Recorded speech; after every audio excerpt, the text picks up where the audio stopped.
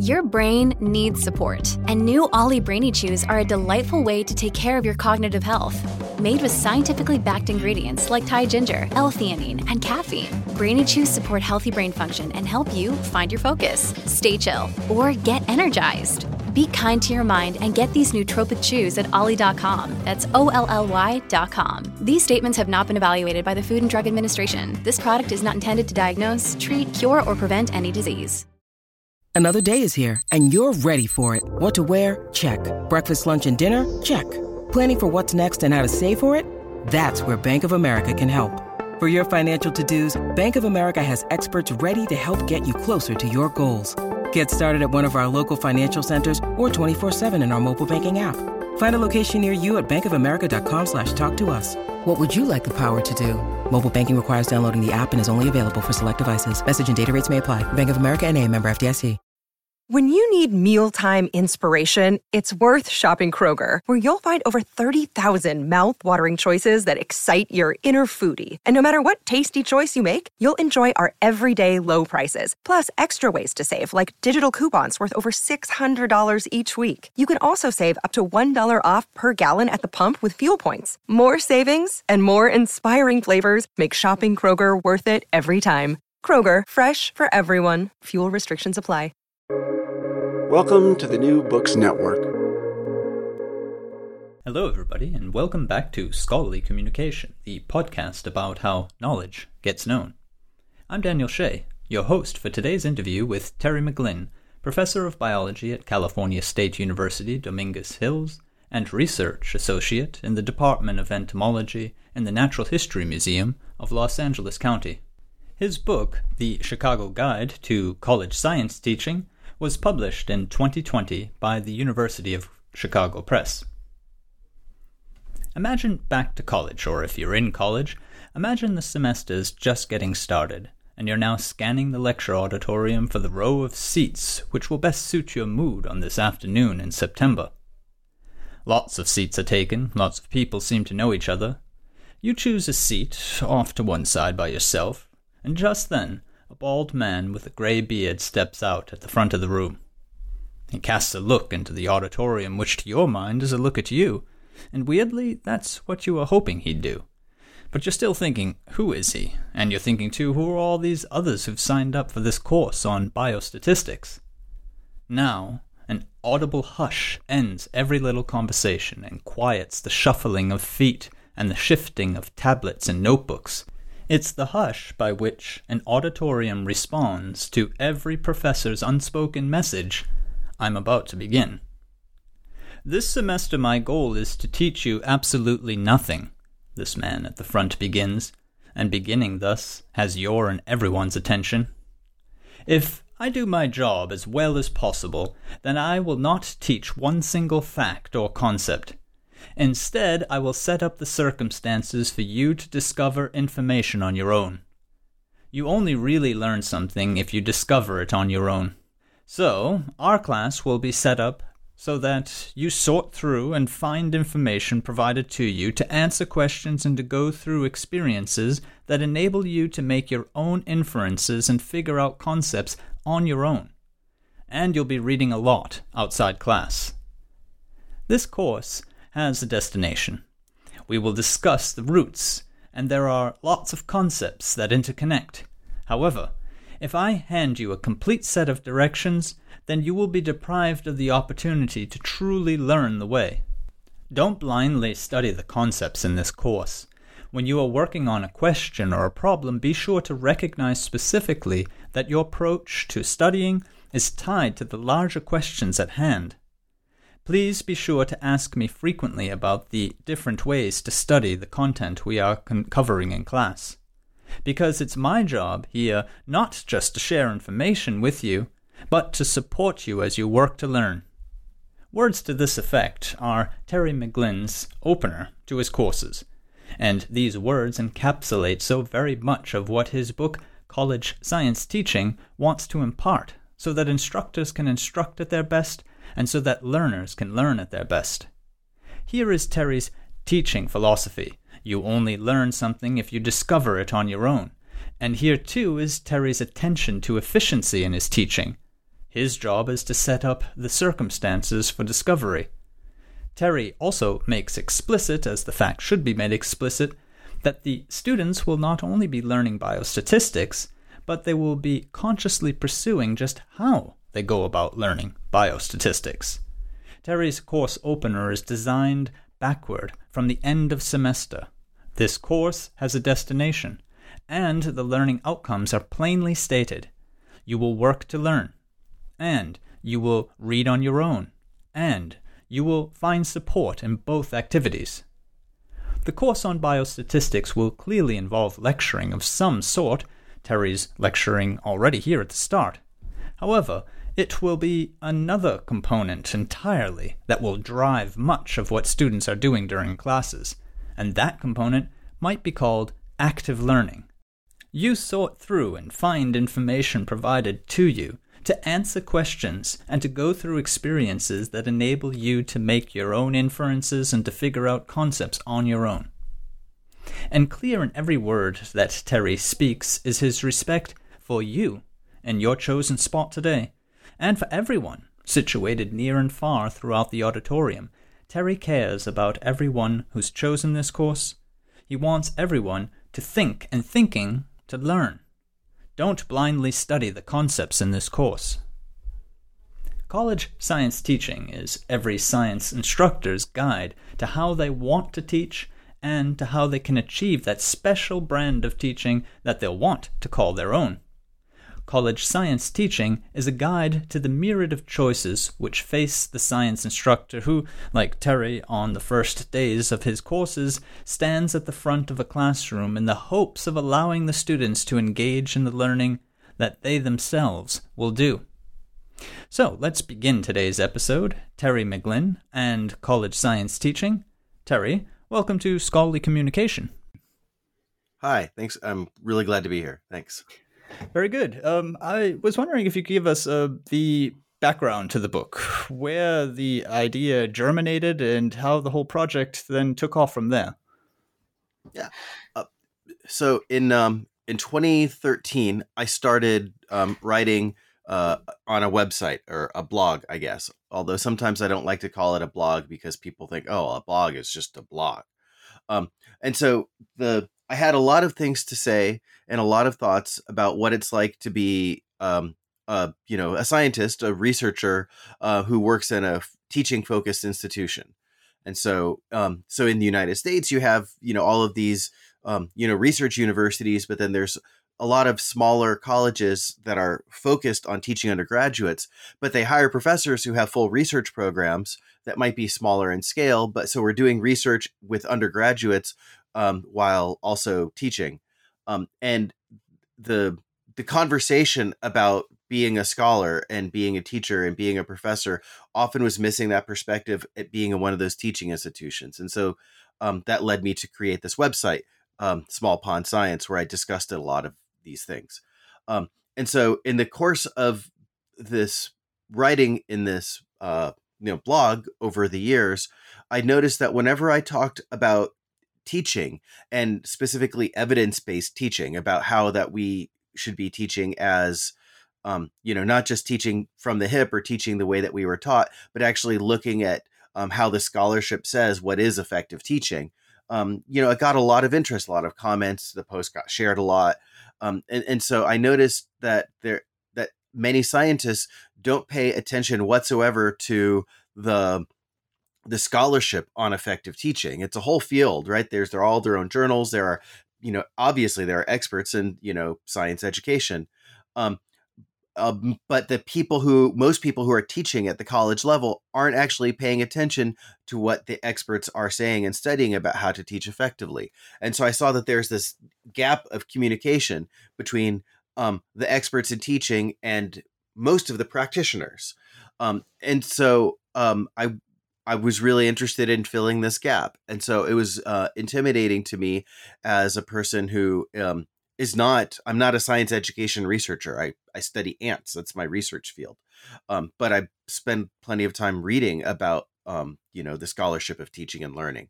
And so I felt like to bridge that gap, I needed to write a book to reach out to the scientists who weren't going to be picking up the more scholarly books on science teaching. And so I think, and so hope, I've done that. And so that I think that there's like an audience out there of people who hopefully after reading this book will be more inclined to read those journal articles about science teaching or read more scholarly books targeting people who are already really interested in teaching well.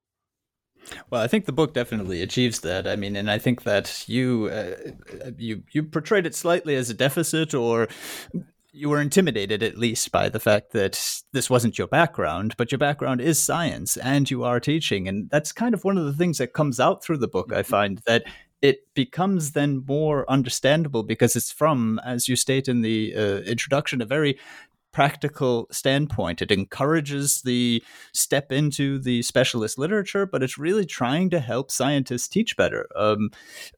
And what one of the things I find that the book achieves is to help. You talk about a chasm separating scientists from scholars of teaching and learning, and I think it certainly helps bridge that because it speaks in such a direct, clear, practice-oriented voice. Yeah, thanks. I'm not sure. I mean, I think for the audience that I'm trying to reach, I hope that I've accomplished that. In a way, I feel like I'm a little disappointed in that it just seems like to have not caught on or attracted the interest of the people who actually are the work who I'm trying to highlight in the book, the people who are scholars of science education, who say, here's how to teach effectively and who do all the research for this. And so, I try to point towards this work in the book and the notes and, and clearly, obviously what I'm talking about is informed by their research. But I feel, I don't know if they feel like I dumbed it down too much for them, or I tried to simplify or avoid if I think it's possible to talk about really complex topics in a really straightforward way that people can understand without using jargon. As a science communicator, I feel like I could explain, the biology of ants without using, very detailed, evolutionary and ecological and myrmecological terminology. And I think the same thing is possible for talking about teaching, which is what I tried to do. Because when you read books about science teaching, usually they're filled with the words about pedagogy. But a lot of that language involving pedagogy are not words that scientists pick up in their education. Is this information that we all should have? Oh, definitely. But we don't. And so I didn't want to teach people the jargon. I just wanted to introduce the concepts in a really general way. So that side of the community hasn't said, oh, well, this is a good entry point to our work. They haven't said anything like that as far as I know. But I find that a real pity. And what you say about the fact that, you as a science communicator can speak about your science in a way that reaches, any audience that you happen to be aiming for. Of course, education should be able to be taught that way or talked about that way or researched that way. I mean, I see no need at all that it be a closed off community with its own language. Education is about people. Education is, in my view, so much about communication. If you can't research education in a clear way, then I don't know if you're doing it right. Yeah, it might be just the thing of territoriality where it's like they might be thinking, and they probably are very well correct, well, who is he to write this book? Who am I to write this book when it's not my field of expertise? I sort of felt like, well, no one else has written this yet as a practical guide. And so actually the working title for this was A Practical Guide to College Science Teaching before the University of Chicago Press decided that they wanted to call it the Chicago Guide. And I thought that was a nice idea. And so the idea by calling it a practical guide is to say, okay, it's just, here are the pragmatics about doing this. And so the idea is it doesn't mean that I necessarily have to be like a scholarly expert, but I'm more of a practitioner. And so here's one practitioner talking to other practitioners. And so from that perspective, I think it's successful. But hopefully, I think this chasm, I think we need to have people approach it from both sides. I think we need to make sure to understand that as teachers of science, that we need to be professionals as teachers and to engage in the literature and the knowledge about teaching. And then also the scholars of science teaching, will continue to need to make their work accessible to others. I think it's always important for academics across the board, regardless of our field, to try to make our work accessible to people who are not specifically in our discipline. And so a few years ago, I made this conscious effort. Whenever I'm writing a scientific paper, my goal when writing this is that someone who's not an expert in my field could actually read it and feel like they kind of understand it, which has really transformed how I think about writing, my own science. And so I think a lot of these articles about teaching are really understandable until they talk about the theory they're working on. And then once you start, and if you're not familiar with that theory, then all of a sudden you have to start, Googling and looking at Wikipedia and finding all this background information just to understand the idea in one particular article. Just because, bodies of knowledge are based on theory, and understanding how these theories work is foundational for understanding the field. And so all these theories of education, which are important and foundational, are ones that scientists generally aren't familiar with. And it's actually usually possible. I mean, my own background is literary studies and modern languages. And whenever I was writing in that area, and now in writing studies as well, I always found myself incorporating the theories into the explanation or into the topic or whatever it might be that I was actually writing about at that moment. So I suppose much as what you're achieving in your science writing, I was making it understandable for anyone who just happened to be picking it up at that strand in the discussion, if you get what I mean. So in other words, there's no real need to just sort of name, cite, or give a piece of jargon without necessarily incorporating it into your particular study at that moment, is there? Right. I think there's a false dichotomy about how the idea is like either you're communicating to the expert or you're communicating to the general public. I think you can communicate ideas to the experts, but if you just, take one or two more sentences or choose to phrase things somehow differently, I think a lot of this communication gap between experts and non-experts, and I'm thinking about the biology of ants right now, or like ecology, is that we intentionally choose language that is exclusionary. We are choosing language that is designed to communicate to other people in our field, aha, I'm one of you, and I'm using this particular jargon because that means that I know that I'm a member of this field and that I know all the detailed nuances of what this term means. But you could choose to write that sentence in a different way so that the expert still knows what you're talking about, but the public also understands that sentence. Like, I think we write sentences intentionally choosing to have general readers not be able to read it. And sometimes it's shortcut. You can use like that jargon to communicate an idea really quickly instead of just using one sentence to explain what that jargon means. And that shortcut, I think, is that's a good way of putting it, because there's a shortcut in communication, but sometimes there's also a shortcut in thinking, isn't there? I've often been surprised by somebody taking a term, and if you think of many of the terms that are in jargon, none of them are clearly defined, and many of them are surrounded by a fair amount of controversy. I've always been a bit surprised when someone has unpacked one of those terms a bit in a half a sentence, as you're saying, or maybe a full sentence, and realizing what they meant by it, or in this context, and starting then to think, well, is that how I see it, and so on. So in other words, you could write that way, not just having in mind a broader audience, but even at the same time, your expert audience. Right. Yeah. Because oftentimes, there might be an accepted idea of what this jargon is, but there are subtleties in understanding what that piece of jargon is. Like, so in ecology, you have, like, say, neutral theory, right? And you could say, oh, well, I interpreted my results in light of neutral theory, and here's what I would think. But then again, it could be that different experts have different ideas about the nuances of what do they mean by neutral theory, right? They could be looking at it from one perspective or another perspective. And so if you include your definition of that, or you describe it, using other words rather than just that piece of jargon, then you'll have fewer arguments about understanding what you mean and then really getting to the heart of the idea. Yeah, I agree. And we've been now talking quite a lot about writing, and my listeners will know that writing is. I work in a writing program, and I work primarily also with scientists here in Germany.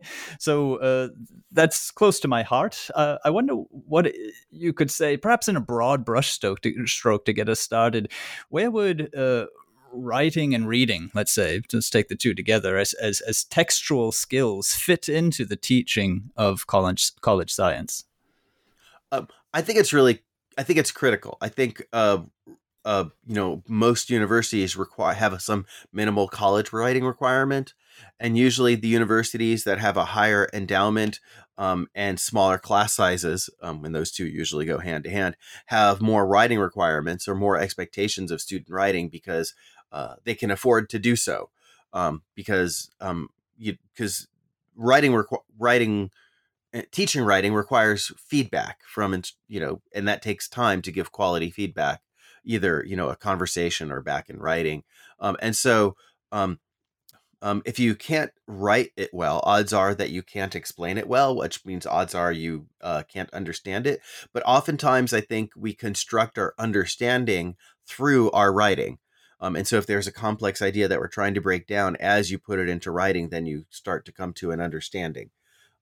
So I don't talk about this a lot in the book about the importance of writing, because it's more of a practical sense of like, well, how do you grade writing, and how do you use rubrics, and how do you engage with students and doing writing assignments? But I think it's critical in general.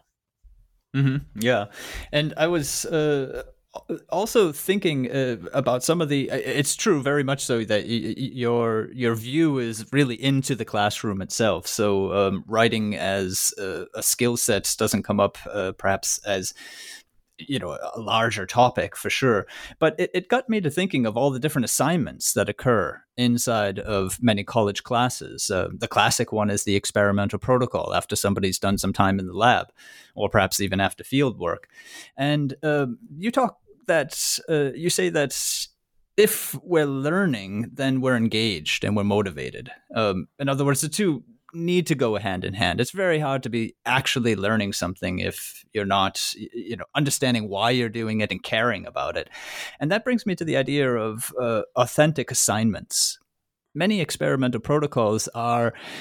You talk also about this at some point in the book. There's just tradition in science teaching. This is the way we do it. For 10 years we've done our experimental protocols in this particular fashion, and it would be interesting to say, okay, well, yes, the science needs to go in there. You need to show that you've understood the experiment and the results, but why not make it authentic in the sense that you submit it rather than hand it in, and that perhaps a postdoc or even the PI perform as an editor the kind of work that you would when you were later on, if you're so lucky in your scientific career, submitting research articles, right? And that maybe even an online journal get put together by the science department, and the publishable, quote unquote, publishable protocols get put up there. Yeah, I think that, and I think that idea intersects with what in the United States, at least I'm familiar with, is like there's a growing interest in course-based undergraduate research, that you're doing genuine investigation. And so I think if you're giving students a writing assignment where they're supposed to write about what they did in lab or in the field, if they did a project, or if they followed a protocol, but then they need to write up what that protocol is. If it's a cookbook project, which you didn't design the methods yourself and you're just doing what you were told, and then you're writing the methods, well, then simply you're just jumping through the hoop of explaining the cookbook method that you went through. It's like there's no ownership. And so the more you can build in original investigation, the more you give students an opportunity to attempt to create a new understanding, or create new knowledge for the world, or at least new knowledge for themselves, that they didn't know, and they discover it through science rather than just having them repeat an experiment that's already been done by either previous armies of students or in the literature. then that means that when they choose to write about this, then they realize that they're doing something that hasn't been done before. So there's a real need to communicate this well, and you're actually crafting something new. And I think that's really important. And so just like when you assign a stereotypical term paper, where it's like, I want you to read a bunch of stuff and then, synthesize it together. In theory, what you're doing is you're asking students to like come up with an understanding and formulate new questions and come up with new kinds of knowledge based on integrating the things that they've read. So again, it's like, so that's a form of inquiry where you're actually asking questions based on what you read rather than just trying to repeat. And so I think writing is a critical piece of that, because oftentimes when you're trying to formalize what you understand, then you discover in putting in writing that either you tell yourself once you see it in writing, oh, well, that doesn't make sense, or that's not particularly important or useful. Or then someone can write that back to you and say, okay, I looked at what you wrote, and here's what you wrote says, or here's what I think about what you said. And I think it takes a really experienced writer to look at what you wrote and realize, oh, that's not so good. That doesn't make sense. And so what we do when we're teaching writing and science is we're showing students what that accountability in your own writing looks like, where you can look back at something that you've read probably after you let it sit for a few days. Usually student assignments might not have those few days available, right? And then and you go, oh, okay. Now I see, okay, that doesn't communicate what I wanted to, or that that's far too superficial, or that's just unclear. And so, but what we need to, as gently as possible, steer to students to seeing that understanding in their own writing. That's why you always ask, I remember I always got the response when I got writing back from my professors, and it said, what does this mean? What does this mean? I'm like, I just wrote a sentence. That's what it means. And I think what they're doing is what they're doing now, I see, is they're asking me to ask myself, okay, I said that, but when I said that, what, that was unclear. Instead of just saying it's unclear, they're asking me to ask myself, what does that mean? And so then I could discover for myself that it's unclear. And this puts me in mind also of the negative impact, or just the simply lack of impact, as you say, that, sort of just following up tradition, the way that the course had been held before you hold it also in the future can have on learning. This idea that, you might have somebody who's writing a protocol, for example, I'll just stick with this example, and not really be making him or herself clear, but also that is more of a product of the assignment rather than the person's, writing abilities or the understanding of the science. And if we follow, perhaps, as you were saying, a real course-based researched approach where they're doing something original and not just for the 14th year in a row, the same published experiment, then they would have reason to actually, in the discussion, make their case. They'd be interested in trying to understand what it is that they're saying there. Whereas often, this is sort of my daily bread when I hear work in Heidelberg at the writing program, undergrads or master students who come to me not really knowing the reason for the assignment and therefore doing terrible jobs at the introduction of the discussion, because you can't write those parts of a protocol or later an article unless you have a very clear purpose. They live from a purpose, don't they? Yeah, it's so when you're trying to complete those assignments, like these, like a cookbook assignment of like write the protocol for this thing that you did, right? Then it's then you're following through a set of prescribed steps, and each of those steps, you just need to know, oh, I need to write a sentence where I said, this is where I did this. And I write a sentence where and so I think you can get through the whole thing without thinking about the grand reason why you're doing it, right? Because the grand reason why you're doing it is that you need to turn it in. So you need to get your grade. And so then all the little decisions that you're making when you're doing the writing assignment, those decisions are all based on a micro level of, okay, this next sentence and that next sentence, rather than if you have more control over what you're writing, or if you have a bigger set of questions, if you, as you say, if you know why you're doing this, what is the purpose for the assignment other than to turn it in to get a grade, then that purpose is behind all those other small decisions so that it guides you towards some destination. And so, which I think really just gets down to the central question of like intrinsic versus extrinsic motivation in teaching. We're right. I mean, most of what we do in teaching, and I think particularly so in the sciences, is extrinsically motivated about, I need to get through this course. I, want to get this job. I have, there's something from the outside that makes me have to do well in this course, as opposed to, wow, I'm really curious about this.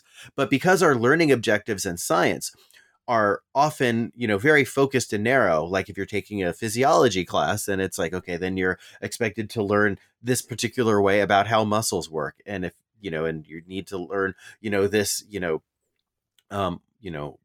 molecular pathway, for example.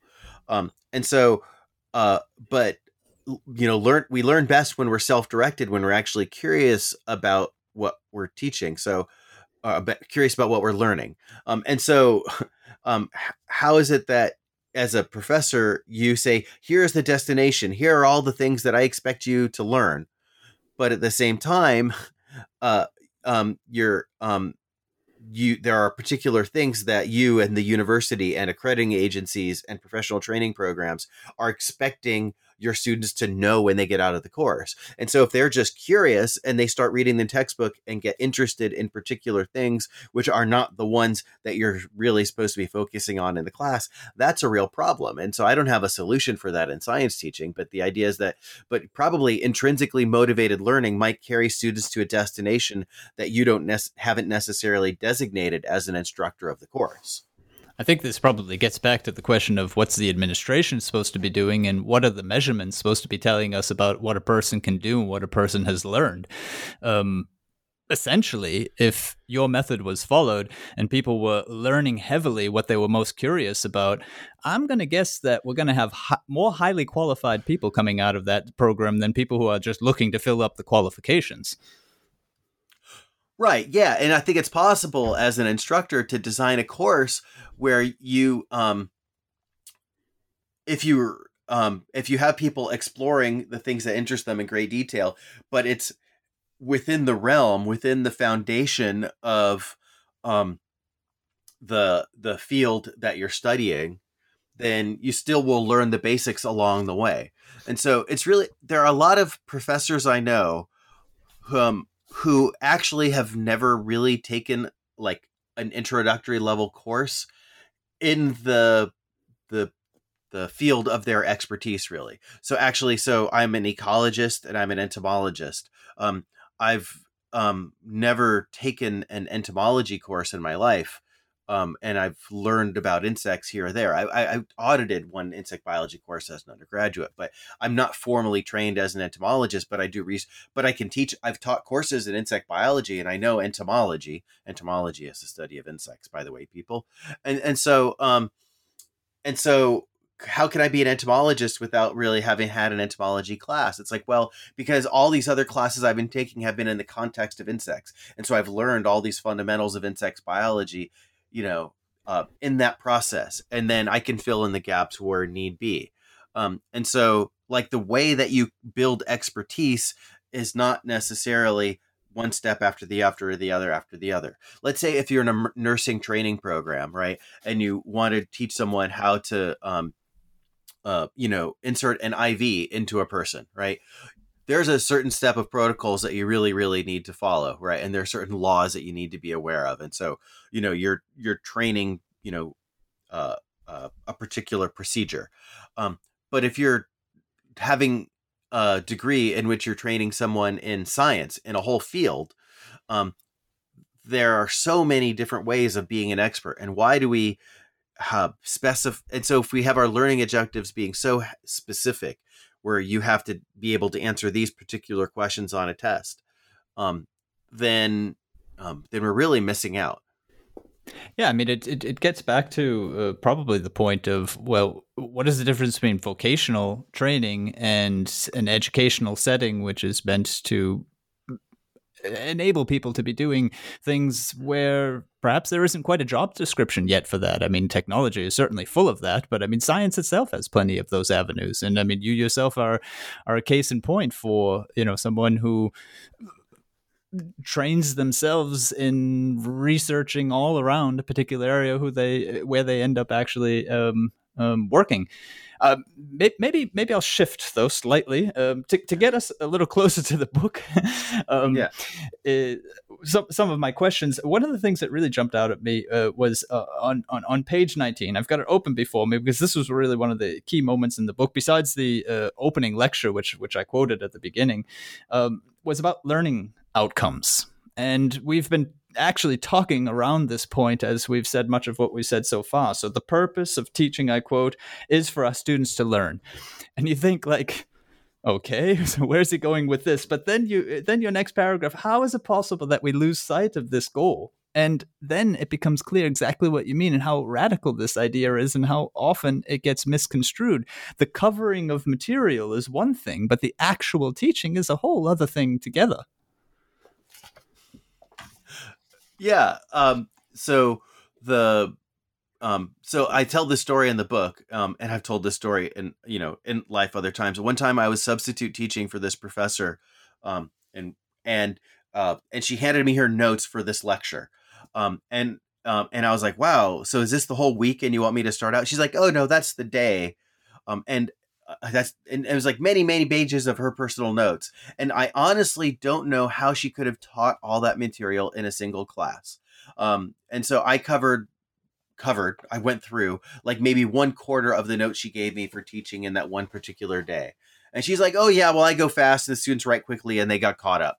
So from her perspective, when she was teaching that class, she was just basically telling students, here's a bunch of terms, here's a bunch of ideas, now go home and read it, which I guess is one way of learning, but she wasn't really teaching it. She was just saying, here are the things that I'm expecting you to know. And so it wasn't being taught. And so like, here's a concept, here's a theory, instead of breaking that down for people to explain it, she's like moved on to the next concept or theory. And I guess she was hoping that then the students would come back to the next class and having spent many hours trying to understand that on their own. So what's the purpose of being in the classroom? I mean, if you're just telling students, I expect you to learn these things, and then they can go home and read them, then why are you paying for an education? Why are we there? Can't we just give them that list of things that they're supposed to learn? So the big textbook maybe or something like that. Right. I mean, yeah, you have a textbook, but so I would hope that if you're doing something in the classroom, you're doing something in the classroom that you can't get from a textbook. Sorry, yeah, go on. Yeah.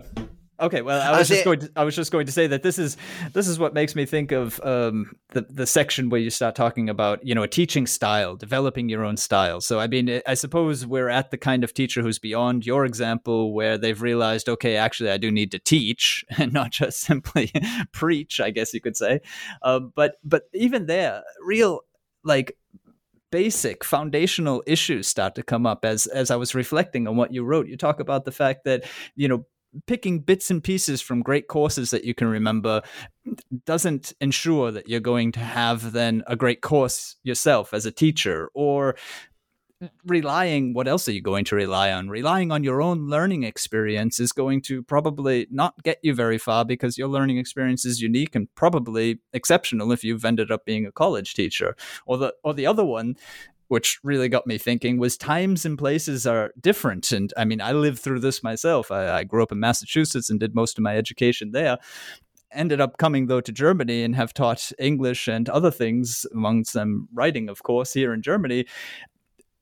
After working here for 4 years and getting a degree here, you would think I'd step into a German classroom and act like a German teacher. No, I go immediately back to my American models and my upbringing and so on, and completely flopped, because I mean, we're talking two different, I was speaking in English, but an entirely different culture. You can't teach that way over here.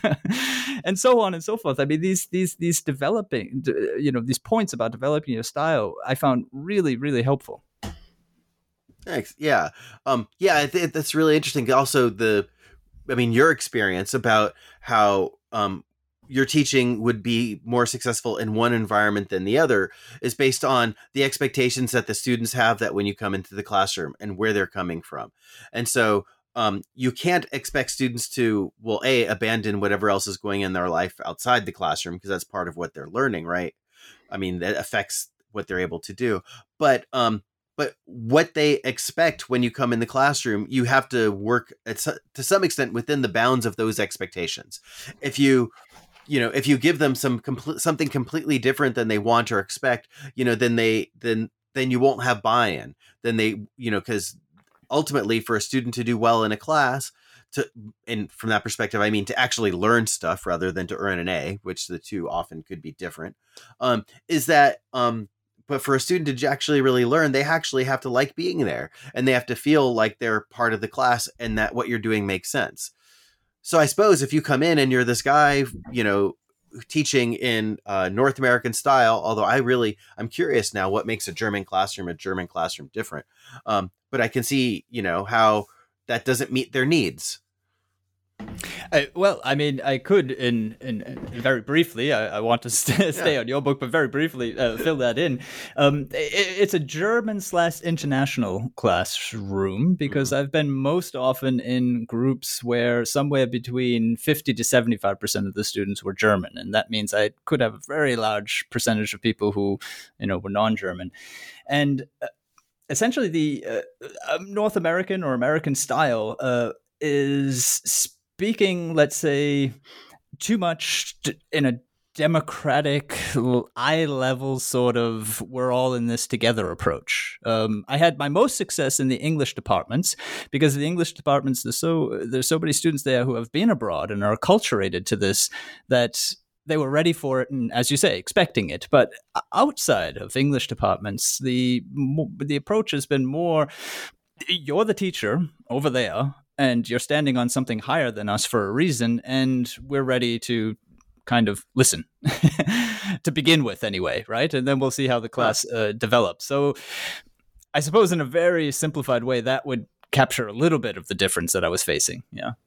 Oh, yeah. Okay. Yeah. So the thing is, so that relationship with your professor, how you perceive them, is so important.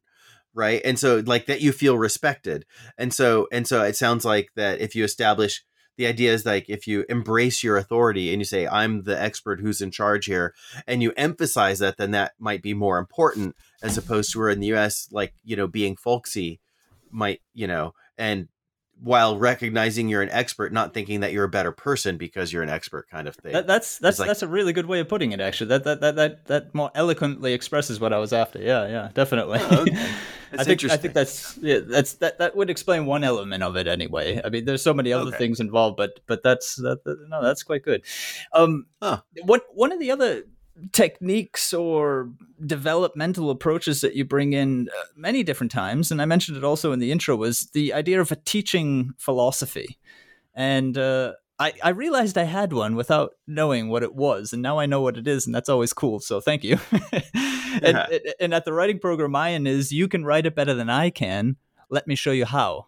And that was always sort of swimming about in my head. I had put it down for myself in a notebook somewhere, but I never really sold it. And now I see, actually, that is something that you can also share, though, with your students and with the program that you happen to be working in, I would think, right? Oh, yeah, I think so. I mean, also the thing is that would, since that essentially, whether you know it or not, it guides the choices that you make throughout the semester, right? If your whole course is like this choose your own adventure where you keep making decision after decision after decision through this maze, right? Then if people know your guidepost about what's guiding your decisions, right? And so there's obviously a few things that structure this decision, about if you're being respectful for students, if you're being efficient, and so on. But also your teaching philosophy is like guides you towards which one will help students learn better? Like, what am I trying to do with this class? Right. And so the thing is, it sounds like with yours, then first of all, that communicates to students that you believe in them, that they can do it better, right? If they're writing their own idea, then they can write it best. They can write it better than you. And you're just showing them the pathway to be doing that. And I think that's really powerful for students to see that. And so that way they know that they're respected, but they also can see, oh, that's why he's doing this, because he's showing me how I can do this. And right, I'm not going to write it for them. And plus, since I'm dealing primarily with natural scientists and come myself from the humanities, it was also meant as a message of literally, look, all I've got here is ways of writing. You're going to have to pick up the other end. Yeah, it's like, I can't explain the science, so that's up to you. Exactly. Yeah. Good. Yeah. Well, one thing that we have touched upon, I'd like to come back to it briefly, though, because I've been doing a few other interviews on education. One that was just published about 2 or 3 weeks ago, called The Teaching Archive, which was in the humanities, and there, it was just a brief review of English studies and showing back over the past century how different teaching practices were to what they are now. And very often it was, just as you were talking about earlier, original research. It was, bringing, for example, students into the British Museum, into the archives, and having them look at, all the documents that surround perhaps a novel or a particular poem, and having them piece that together to understand the poem through that, or to make sense of it. And this brings me to the larger question of, okay, well, if what we need to do is motivate our undergrads or even our master's students in the sciences, how is it that we then devise this original research? How is it that we also perhaps communicate to certain PIs or professors who think that's not going to happen, that it actually can happen? Yeah. I think it's a skill that some people have, but we would have to do it differently than the way that we run our own research labs. Like if we tried to design an experiment like the way that we would do a project around lab, then these course-based research experiences won't necessarily be successful. And there are so many, actually there are a lot of practical guides and suggestions towards how to run a course-based undergraduate research experience. And so, but how is it you get a whole class of people working together on an original question where you can work towards and find the answer? And I think the answers ended up being very discipline specific. What that looks like in chemistry, for example, would look really different than it would look like, say, in animal behavior versus what it would look like in molecular biology. And so I don't do biochemistry, and I'm like, how could you ask an original biochemical question in a lab? I honestly don't know, and I wouldn't even know where to start, and I'm not sure I could really advise a person. But when it comes to, say, animal behavior or a question about ecology, I'm able to look at the discipline and say, oh, here is an area where there's a gap. I think one of the secrets or a key, or, something to keep in mind is that, that answering, you don't have to try to answer the world's most profound question. You can answer a very pragmatic question within a limited scope. And so, for example, in ecology, if you're doing a course-based project, just own the fact that you're not asking a question that will be applicable to all over the world. You might be asking a question that answers something literally just in your backyard. And you ask, is this true in my backyard? But then you working with the students, you want to make sure that this question still has value, that has applicability in some way. That you might be putting it in the context of theory, but ultimately it's a real pragmatic answer to a real, a question of local importance. So, for example, I was going to say, I think that's really great advice, because you talk, for instance, in the book about group projects. We've talked about making experimental protocols closer to something that would look like a research article, or at least the process that's involved in putting together a research article.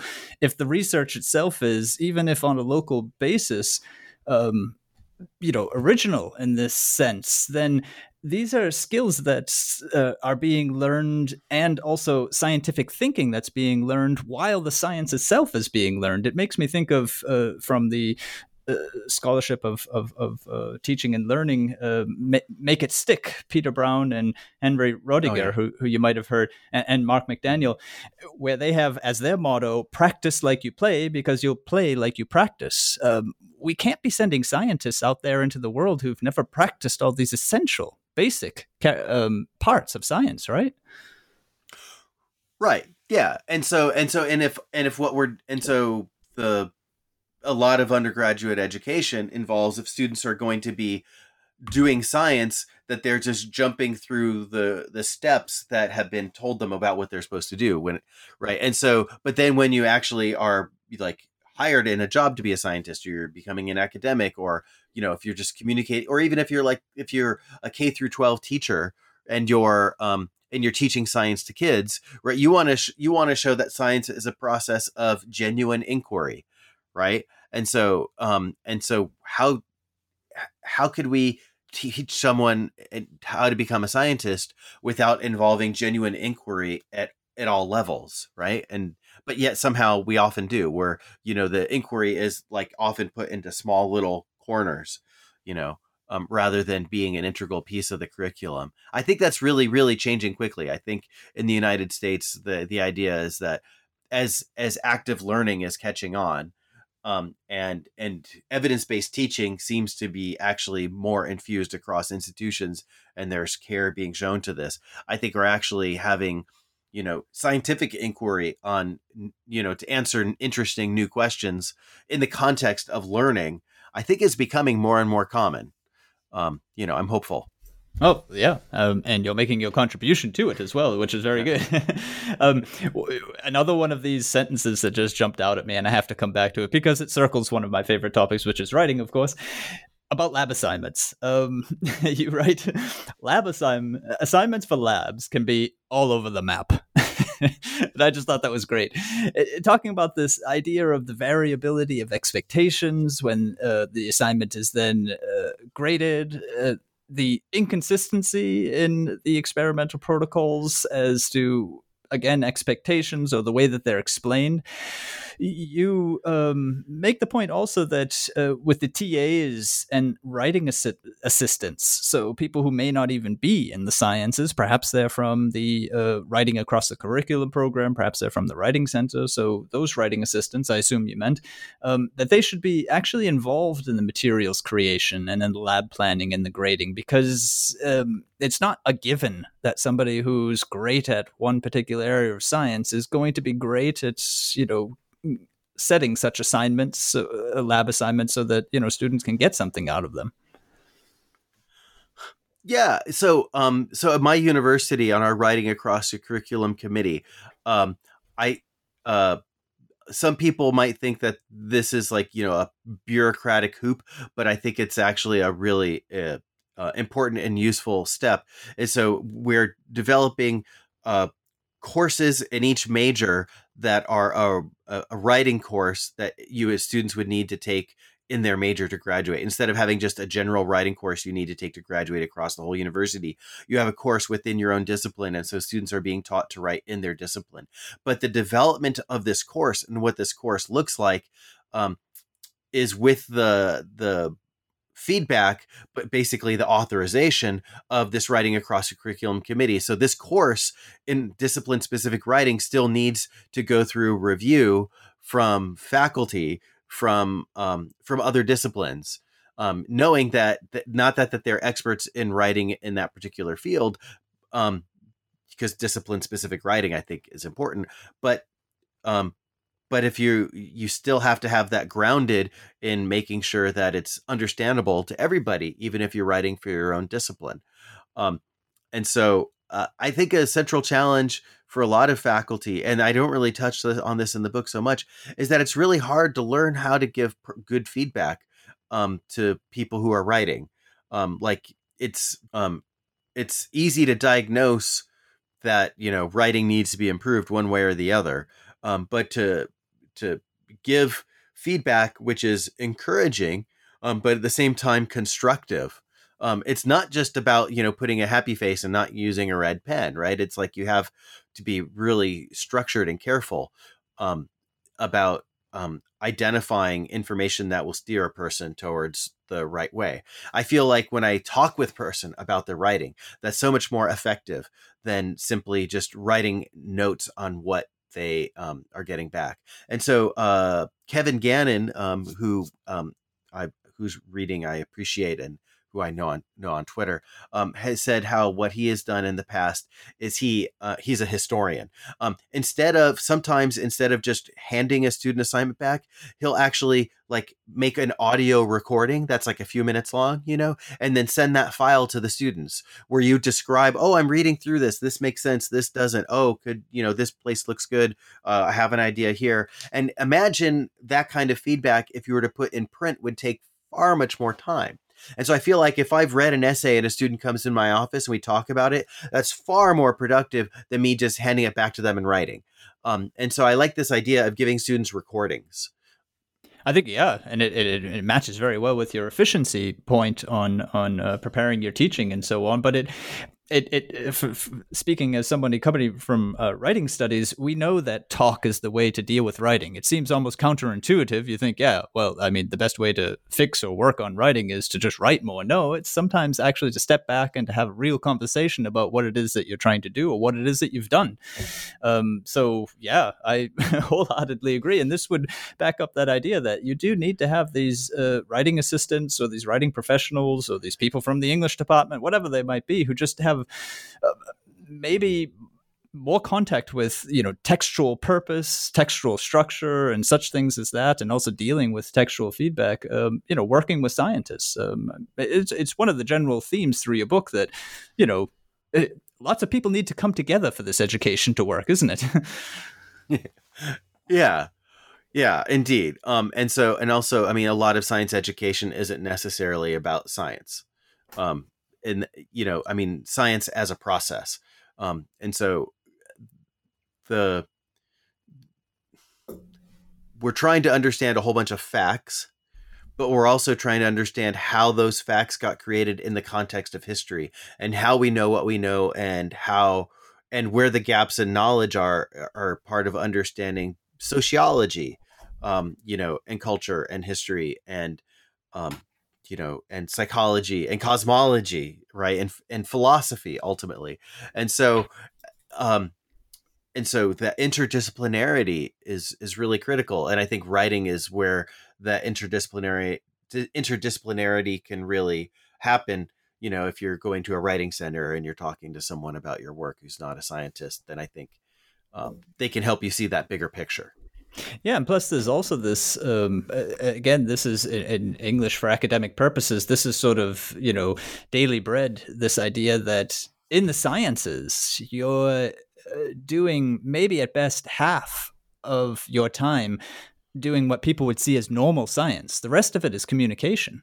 I mean, the whole process of a research article is entering into a community, thinking like them so that they'll understand you, getting your purpose across, and then gaining citations so that you become more and more of a member. As you said, this you're not just doing, I mean, science is a process. You're not just getting a whole bunch of facts into somebody's lap. Right. Yeah. Yeah. And I think actually in terms of how we craft our learning objectives, then people often talk about science communication as a thing that you do to non-scientists.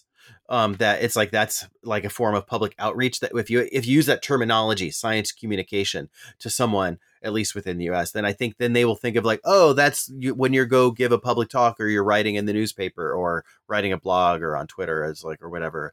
But really, like science communication is when you're communicating about science, which for scientists most often is with other scientists. And so the science communication is still a really important skill. Just when you're right, because that's when you're writing an article, again, like as you say, most of it is contextualizing and communicating to the context of what you're saying. And so I think we could really benefit from restructuring our curriculum to putting communication in the forefront. I think one of the main reasons we don't is that we're not experts in it, just like we're not experts in teaching. But also B, it's really hard to do because it takes a lot of time and effort, just like with feedback on writing. If you think of a lecture classroom, like it has 80 students in it or something like that, it's like, how do you work individually with students to improve their communication? There are ways of doing it, but I think people would say, oh, it come into the cost of content, and scientists love their content. They do. But then again, I think what they're missing is the fact that some of their content is, just as we're saying, part of this whole process. You know, science is a community, and it's the knowledge that they share. It's not just necessarily, you know, the bugs that you've discovered under a rock. I'm sorry, I'm not an entomologist. That's not meant disparagingly. No, they're often under rocks. That's fair. Yeah, I mean, that's where I found them when I was a kid. But one example would be, you know, the idea that you can, in a lab assignment, model a report. So say that this is how it's meant to be done, but you could also make it more along the lines of how, you know, research gets done and make a proposal. Christopher Tice, who I've interviewed on this podcast, who's written a book called Science Communication in the 21st Century was the title. He says, why not make assignment proposals, just as we make grant or research proposals? So in other words, you know, this is what I intend to do, and this is why I want to do it, and whether or not the teacher accepts. Huh. Yeah, that makes sense. And so I think that's... in a very narrow sense, I think a lot of scientists are familiar with that when you have students do independent projects, right? Where it's like, oh, I want you to do a research, like, so for instance, like in an animal behavior class, it's like, I say, students will be intrigued about a particular aspect of animal behavior and they design an experiment they could do for part of the semester. But I think that could be happening in so many other kinds of classes, but instead of just saying design a research project, but it could be any kind of assignment that you want to do, right? Like let people have more control over their learning and set the scope. And that, yeah, I really love that idea. Good. I think there's so much room for creativity in how we teach. Like we follow so many scripts that have been written for us. We enter the classroom, you know, with the baggage of having had a certain set of experiences and often drawing from our previous experiences. And sometimes we'll try something new, but it's like some combination of trying something new based on what we know already works. But often what we know already works actually doesn't work. It's just already what we know. It's like, we need to come into the classroom, you know, with experiences and as some level of expertise in teaching, like, and familiarity with what we're going to do. But at the same time, that's really as constraining. It's like it's a handicap because you know, you don't see the potential of all the ideas about what you can do. I'd love to just bounce this sort of general principle off you because you're so familiar with the topic and have so much experience in this area. Wouldn't it be perhaps if you were trying to not entirely start over, but conceptualize a course for yourself and what it is that you wanted to have as learning outcomes and what you generally expected that a learner would take away from it as a future scientist? Wouldn't it be perhaps as a great principle to follow the idea that, okay, well, let me work backwards from most of the things that I do as a scientist in my daily research, you know, the publishing process, the communication process, the lab work, and the things that I need to be able to do there, the way that I think about my science and not necessarily the science that I'm thinking about, and so on and so forth. All of these steps which really sort of give us the sociology of science.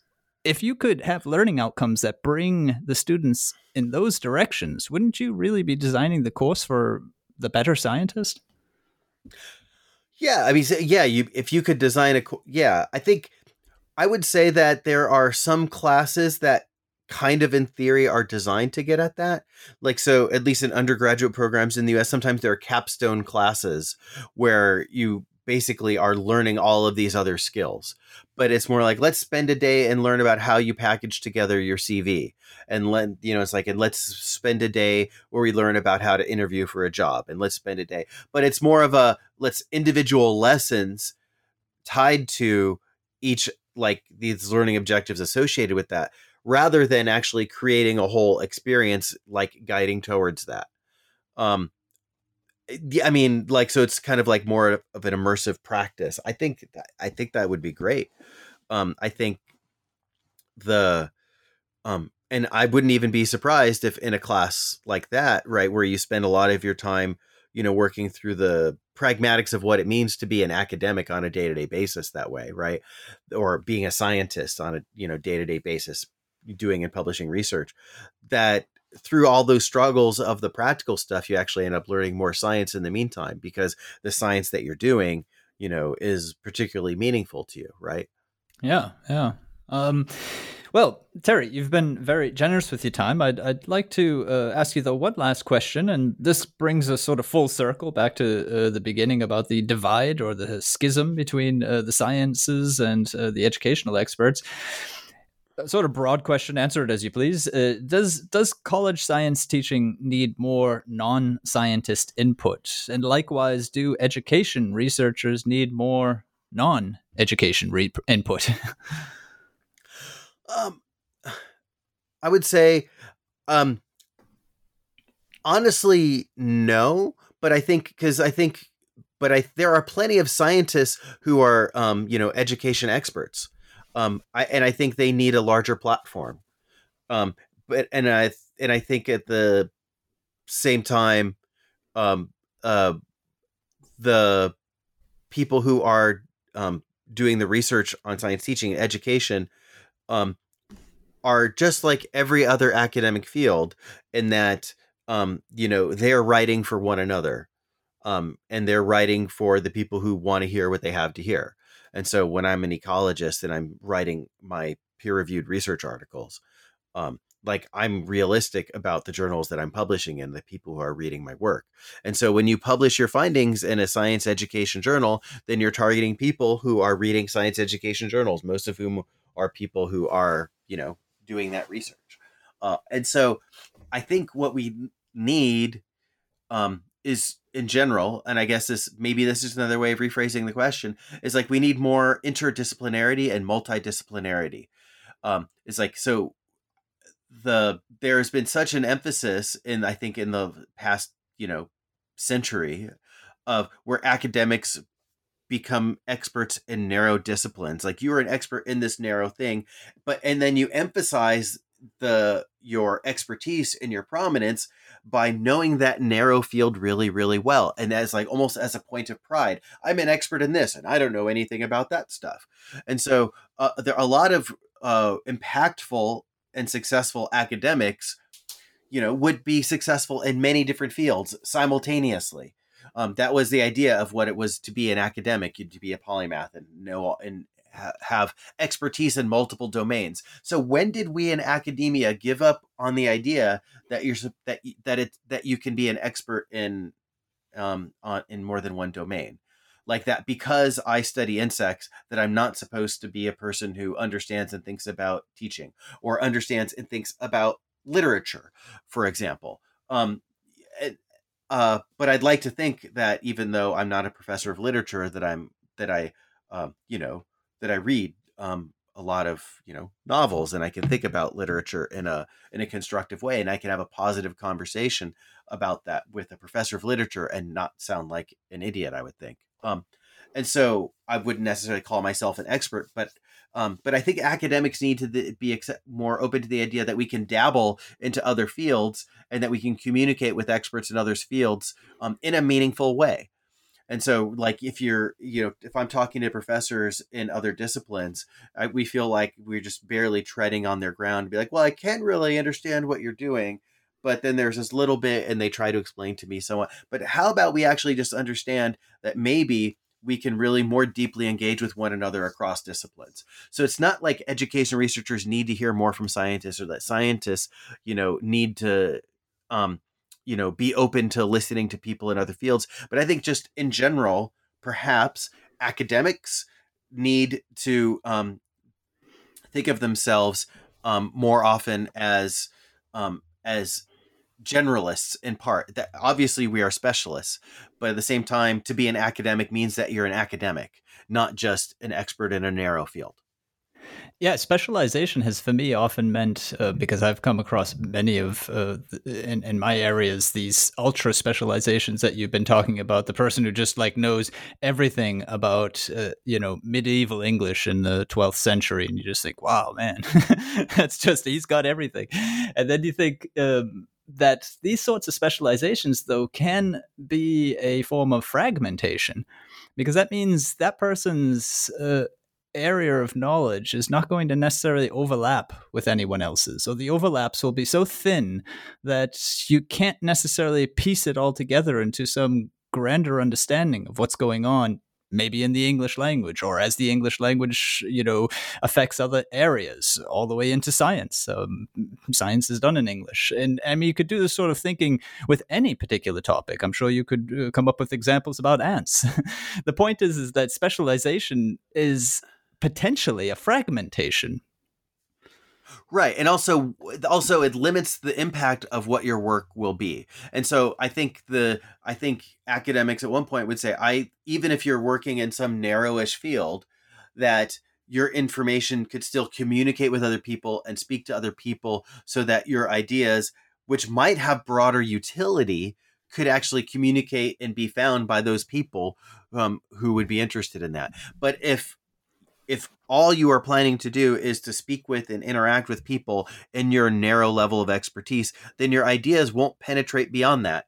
And so, so what is our vision of what academia is and how we make impact is, I think, a central issue. And so I think that, some scientists, I've learned from some scientists that your work is not done until you've communicated it more broadly, right? And so there's the process. They say, oh, you're done publishing. And once you've published your paper, then that project is done. No, your project is done then after, when you publish, then you're talking about it with other people. It comes up, in line at the grocery store, or when you're talking with a friend, or if you're giving a public talk in some group, that it informs in that way.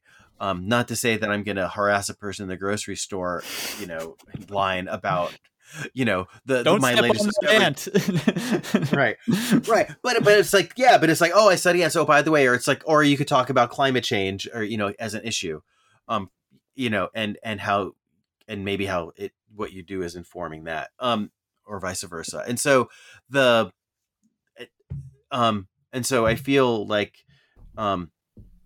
there's certain a level of pride that academics have developed in being an expert in a very narrow domain, and it's very comfortable. And it's also it ensures some level of career success by saying, I am the most expert person in this very narrow thing.